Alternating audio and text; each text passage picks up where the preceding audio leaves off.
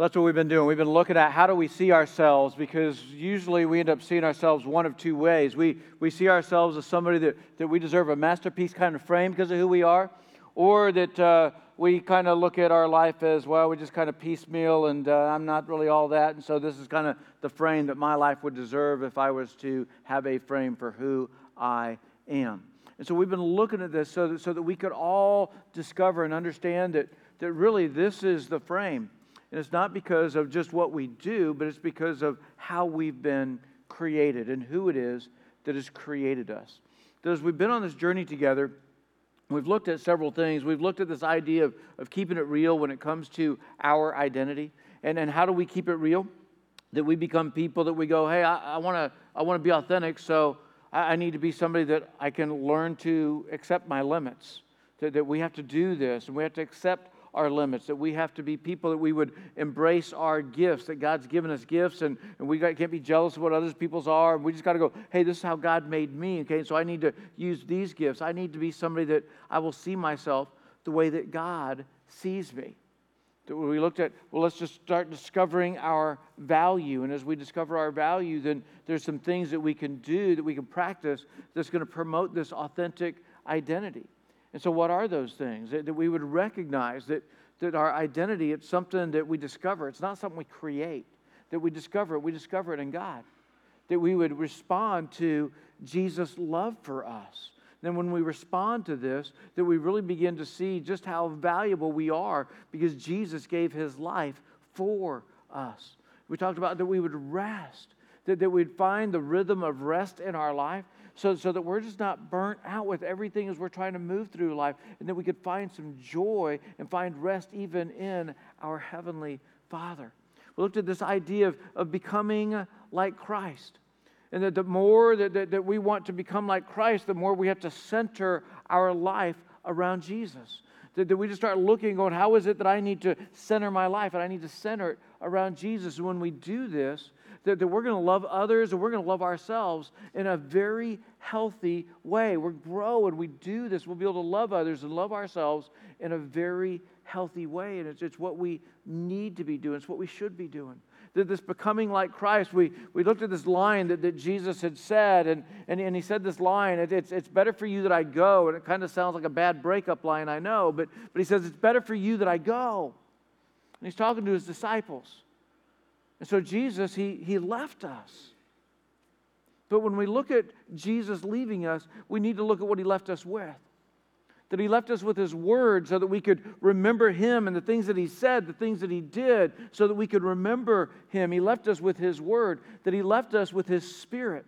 That Jesus had to leave in order for the Holy Spirit to come in a way that the Holy Spirit hadn't been here before. And that is that the Holy Spirit wouldn't just kind of hover the earth and be around, but the Holy Spirit would come and live inside of everyone who would believe in Jesus.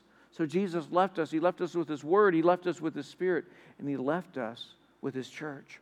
And the church, it's not just this thing that we attend. The church isn't a building that we show up at. The church is the community of believers. That's who the church is. And that when we surround ourselves with people who are seeking to be all that God wants them to be, and they're seeking to grow in their faith, that just helps us to become more like Christ. And today we're going to talk about silencing the myth.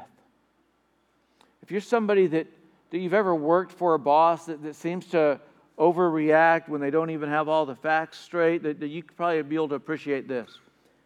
That there was a company, a large company, and they decided that they wanted to shake things up some, and so they hired a new CEO.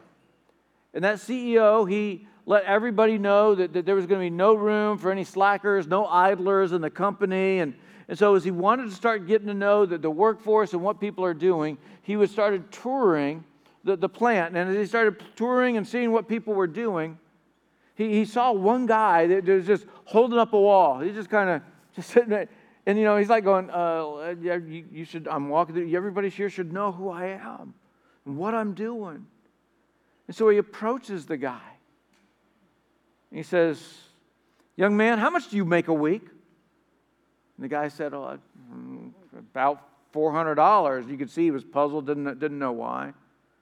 The CEO, he reached in his pocket And he pulled out $1,600 cash. And he gives it to the guy and he says, "You're fired. Don't ever show your face around here again." The guy takes the money. He's kind of like, he walks off. And then that CEO says, "Can somebody tell me what that guy did around here?" And you heard a guy yelling, "He just delivered my pizza." You know, when it comes to understanding our identity, you know, we get asked this question, and this question that we get asked is what are you going to be when you grow up? That when we're kids, we got asked that question more times than what we could ever count. What are you going to be when you grow up? And as you think about your childhood and what that answer was, how many of you are doing something different with your life now than what your answer was when you were a kid? Yeah, most of us, right? So does that mean that our identity changed? No, it doesn't. That our identity did not change. It's interesting, when getting to know someone, we usually have these go-to questions that we just begin to ask people. That we ask them, "Hey, where do you live?" We ask them, "Where are you from?" You know, if you've moved here, we want to know where are your roots. You know, we ask people, "Hey, where did you go to school?" If they went to a college, what did you major in? We just start asking these kinds of questions as we begin to get to know people. And then when you start to want to get to know more about them, especially when you're like kind of single and you think like you're falling in love, and you know, you ask the favorites questions, right? And so, hey, what's your favorite? We ask, you know, what's your favorite color? What's your favorite sports team? We want to know what's your favorite food? What's your favorite singer? What's your favorite song? We want to know what's your favorite movie? Who's your favorite? We just want to know, because all of this is a pursuit to know what? To begin to know somebody's identity. And this is just this pursuit that we have when we begin to ask these people questions. But there's one of these questions that ends up coming up, and it's a question, and I'm going to say this word in church, that I hate. I'm not talking about I hate people, but I hate the question. And it's interesting that I hate it because I use it all the time with people. I don't hate it when I'm asking others. I only hate it when people are asking me. And this is the question. So what do you do? Now don't get me wrong. It's not that I'm like embarrassed or ashamed that I'm a pastor when I'm just meeting somebody and they're practically a stranger to me and they're asking me, what do I do? It's not that at all, because I love what I do. But I just know that too many times when I answer that question by letting somebody know that I'm a pastor, I go from a regular person to some kind of religious priest like that. And people are like going... And they were like, "Hey, I think I could have a conversation." "Oh, no, I can't have a conversation with you." And so I do. I hate it when this question comes up. And so many times I end up telling them other things that I do, and I don't tell them about this particular thing that I do, even though this is the thing that consumes most of my time with what I do, because I'm just like going, I just want you to know about these other aspects of my life so we can just stay normal, right? You know, and I own a business, for sure. Oh, yeah, do real estate. I just tell them about these other things, you know, and sometimes I've even said this to people. I'm a motivational speaker. I'm just like, yeah, it's true. I'm trying to motivate people to follow Jesus, but I just kind of avoid the whole I'm a pastor kind of thing because of how people end up looking at me. You know, when it comes to our lives, that we all have things, we all do things, we've all done things, we all want things that we can be ashamed of, right? And some of these things that we're ashamed of, it makes us a little concerned when people want to get to know more about us, because we're not sure if they know these things, if the way that they see us is going to change. And so we begin to be a little reserved because we don't trust how they're going to see us. We don't trust that if we let them know, hey, this is kind of my political preference, that's where I'm at, that this is where I'm at morally with my life. We're like, I'm not willing to open up and share with you what I think about that and what my thoughts are along those lines. I'm not going to tell you about where I'm at spiritually and what I believe. I'm not going to do in kind of religious conversation, and we just do. We get very reserved because we are concerned about how people are going to see us when we let them know something about our past, or our faults, our failures, or our weaknesses. Well, I don't want you to see that. I don't want you to know that. That's just kind of off limits, because I don't trust how you're going to see me and how it is that you're going to try to shape my identity when you know these things. Another way that we end up associating identity with people is that we do things like, okay, how popular, how well known is somebody? How successful is somebody? What kind of career are they in? What relationships do they have? Who does it that they know? We just ask these questions. It's about their education and their status. That we do all of this all in this pursuit. And somehow we narrow down who we are by what we do and who we know. And we just kind of narrow this all down to your identity is based on what you do and who you know. And it's not the best way for us to identify others, or especially not the best way for us to understand our own identity. As we kind of look around the world today and see people trying to answer this question of who am I, with this quest to understand their own identity, that people, some of them, go to the extremes to be different. That they just caught up in this, I just want to be different. That they look around and they just see norm, all these people, that's what normal is. And so I don't want to be normal, I just want to be different.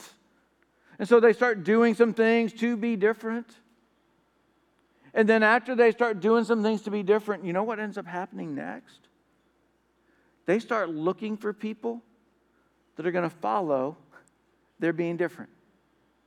They start looking for people that are going to be like them as they are being different. And then we wonder, why is it we get so confused about identity? When we've got people that are going, I just want to be different. And as soon as I'm different, now I want people to be like me, but I want to be different. Why? We get so confused when it comes to identity. And that we've got to begin to narrow it down, because identity, it's scary. That some people, they're trying to conceal it. Other people, they're trying to steal it. That when it comes to our identity, some like to flaunt it, and others people, they're just left feeling like, I just want it. Identity. So what do we do? Well, we need to understand that we are all people that are created by God. That God is the master creator. He is the master of masters. And He has created people. Every single person that has ever existed is a creation of God. And He created us all as His masterpieces. That we are all a masterpiece. And throughout the pages of Scripture, what we see over and over is that we see a God that seeks to start relationship and sustain relationship with people. Because we're His most prized creation, that He loves us and He longs to be relationally connected to us. I want us to look in Genesis chapter 3. We're going to start in verse 22. And if you're not overly familiar with Genesis, that's fine. It's this very first book in our Bible. And in the very first book, it starts out with the whole creation and God creating in 6 days. And then after that, we soon discover, hey, God did something special with Adam, and he wanted him to have a life mate, and He took a rib from his side, and we get to see all of that. And then we get into chapter 3. Everything's bliss up until this. And in chapter 3, we see that Adam and Eve do something that God had said not to do. That we only get one not from God through all of chapters 1 and 2 when we get to see it all laid out. And what we see is that do not touch, not touch, do not eat from the tree of good and evil.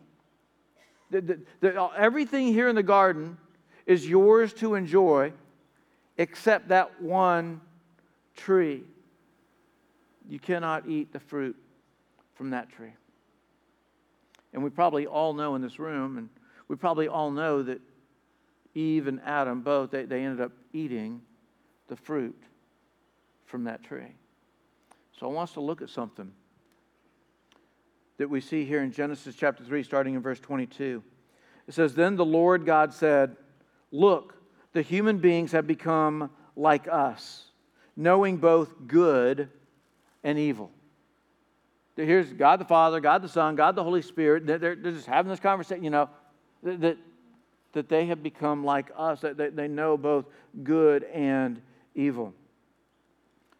What if they reach out, take fruit from the tree of life, and eat it? That apparently they've not eaten from that tree yet, and that tree wasn't even told that it was off limits to start with. But now that they've eaten from the tree of knowledge of good and evil, that was sin, that they broke God's rules, they broke His heart. And when they did this, they went against Him. They also did something that was going against themselves, sin. And so they did this, and now God's going, I don't want them to live forever here on earth with a broken relationship with me. And so He's asking this question, what if they eat from the tree of life? Then they will live forever, but live forever with that sin. Verse 23, "So the Lord God banished them from the Garden of Eden." That he banished them, he moved them out. There's this myth that has done a considerable amount of damage to us as people when it comes to our relationship with God. And that myth is this. The myth is, the better I am as a person, the more God loves me. That's the myth. That the better I am as a person, the more God loves me. The worst case scenario, when somebody believes this myth, they buy into this lie. Worst case scenario, it just alienates people from God. That I don't want a God that I have to perform for. It just alienates people from God. When they start believing this myth, the better I am as a person, the more God loves me. Best case scenario, it's like somebody gets on a spiritual treadmill until you get exhausted and you tire out. And you're like, I can't keep going, I can't keep going. And so you step off and you take a break from God. This myth, it's a destructive myth. And unfortunately, the church has been one of the culprits of people coming into church and thinking, oh, that's what I'm supposed to do. The better I am as a person, that the more God loves me. God banished Adam and Eve from the garden, but never from Himself. This is so important for us to grasp and to understand. That He banished them and removed them from the garden, but never from Himself. He was never, hey, we just need to take a break on the relationship, and you just need some time. It was never that. It was because I love you so much, because I care about you so deeply. I'm not willing to risk you making another destructive decision now that you've made the decision. And so He removes them. He banishes them from the garden, but He never banishes them from Himself, that He continues to seek relationship with them. And ever since this decision in the Garden of Eden of Adam and Eve, of taking this forbidden fruit, we refer to it as the fall. That they fell from grace, they fell from perfection, it was the fall. And ever since, people have been trying to earn a placeholding with God. Because we keep believing this myth that the better I am as a person, the more God loves me. Let me let you in on something.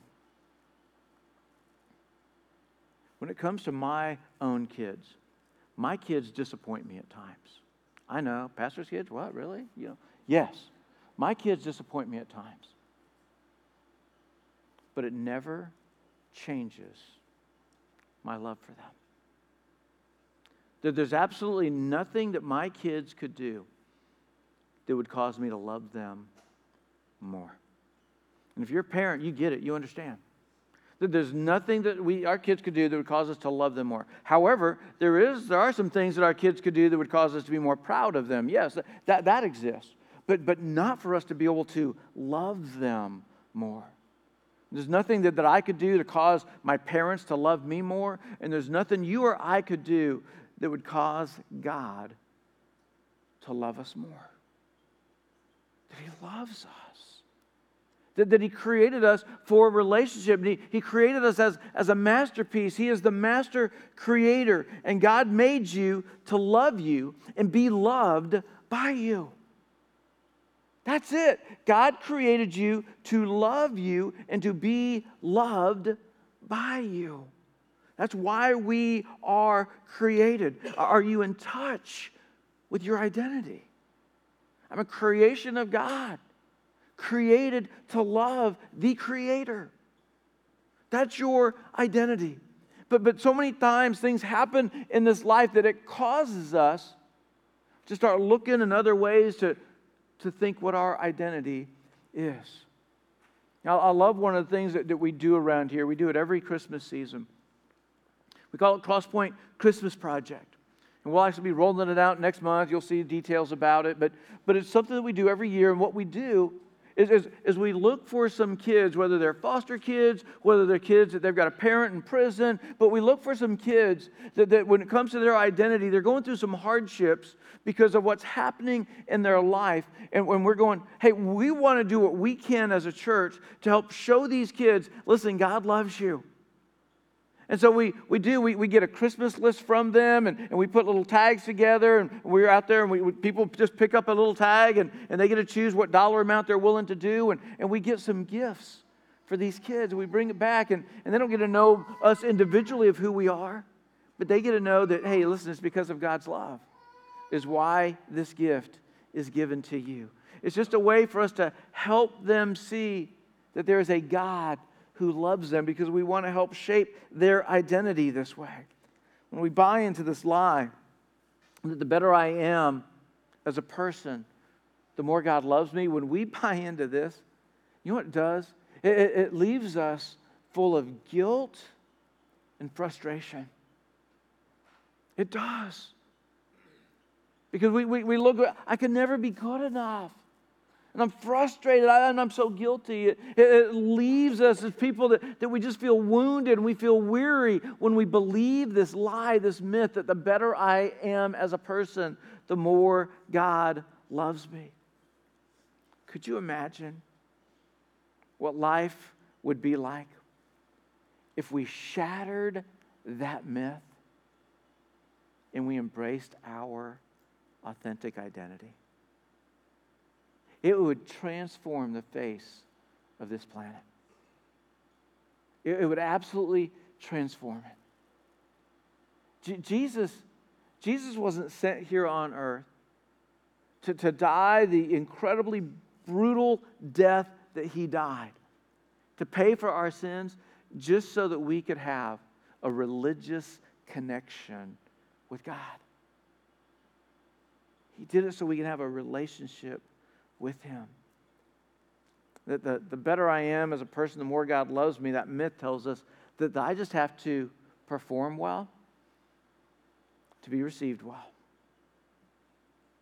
And there's too many people that they're believing this myth. That I have to perform well to be received well. God, I'm not performing well enough, God, so I know you're not receiving me very well, so I'm going to work on it. I'm going to get back to you. That we've become convinced that this is what we have to do as people. And nothing can be further from the truth. But why do we get convinced of this? We get convinced of this because of how society is. This is why we get convinced of this. That Jesus, He came to give us hope and freedom. But for too many people, when they think about Jesus or they think about God, their thoughts aren't full of hope and freedom. It's full of shame and guilt and doubt and anger and apathy. So how do we get back to this hope and freedom? Let's look at something Jesus said that gets recorded in John chapter 3, verse 18. That he's talking to a guy named Nicodemus, and as he's talking with him and explaining some things, this whole born-again concept, if you've heard of that, he's already covered all of that. And he says this in verse 18, there is no judgment against anyone who believes in him. He's talking about the Messiah, the long-awaited one, the Christ. There's no judgment for anyone who believes in him. He's actually talking about himself. So what is this judgment this judgment that just disappeared, that just goes away? The judgment is eternal judgment. And there's no eternal judgment for anyone who believes in him. But then he flipped the coin. He said, but anyone who does not believe in him has already been judged for not believing in God's one and only Son. That without belief in Jesus, there is a judgment that's going to last for all eternity. We get this lifetime to choose. Where are we going to put our faith, our hope, our trust? What are we going to do with Jesus? So the myth says the better I am as a person, the more God loves me. Okay, well, if that's the myth, then let's look at the truth. Because the truth is my behavior doesn't determine God's love for me. My behavior doesn't determine God's love for me. Now, our behavior can make God sad. Our behavior can put a smile on his face. But the truth is my behavior doesn't determine God's love for me. It doesn't take any faith to believe the better I am as a person, the more God loves me. That doesn't require any kind of faith. It just requires a lot of work. But it's work for nothing because it is not true. In the church, we have been guilty of we welcome people in to the kingdom and say, hey, welcome to the kingdom of God. We want you to be here. And then what do? We inundate them with endless can'ts and don'ts that makes it feel like it's all about performance and behavior. And there's a place for it for us to be able to live the life that God wants us to live.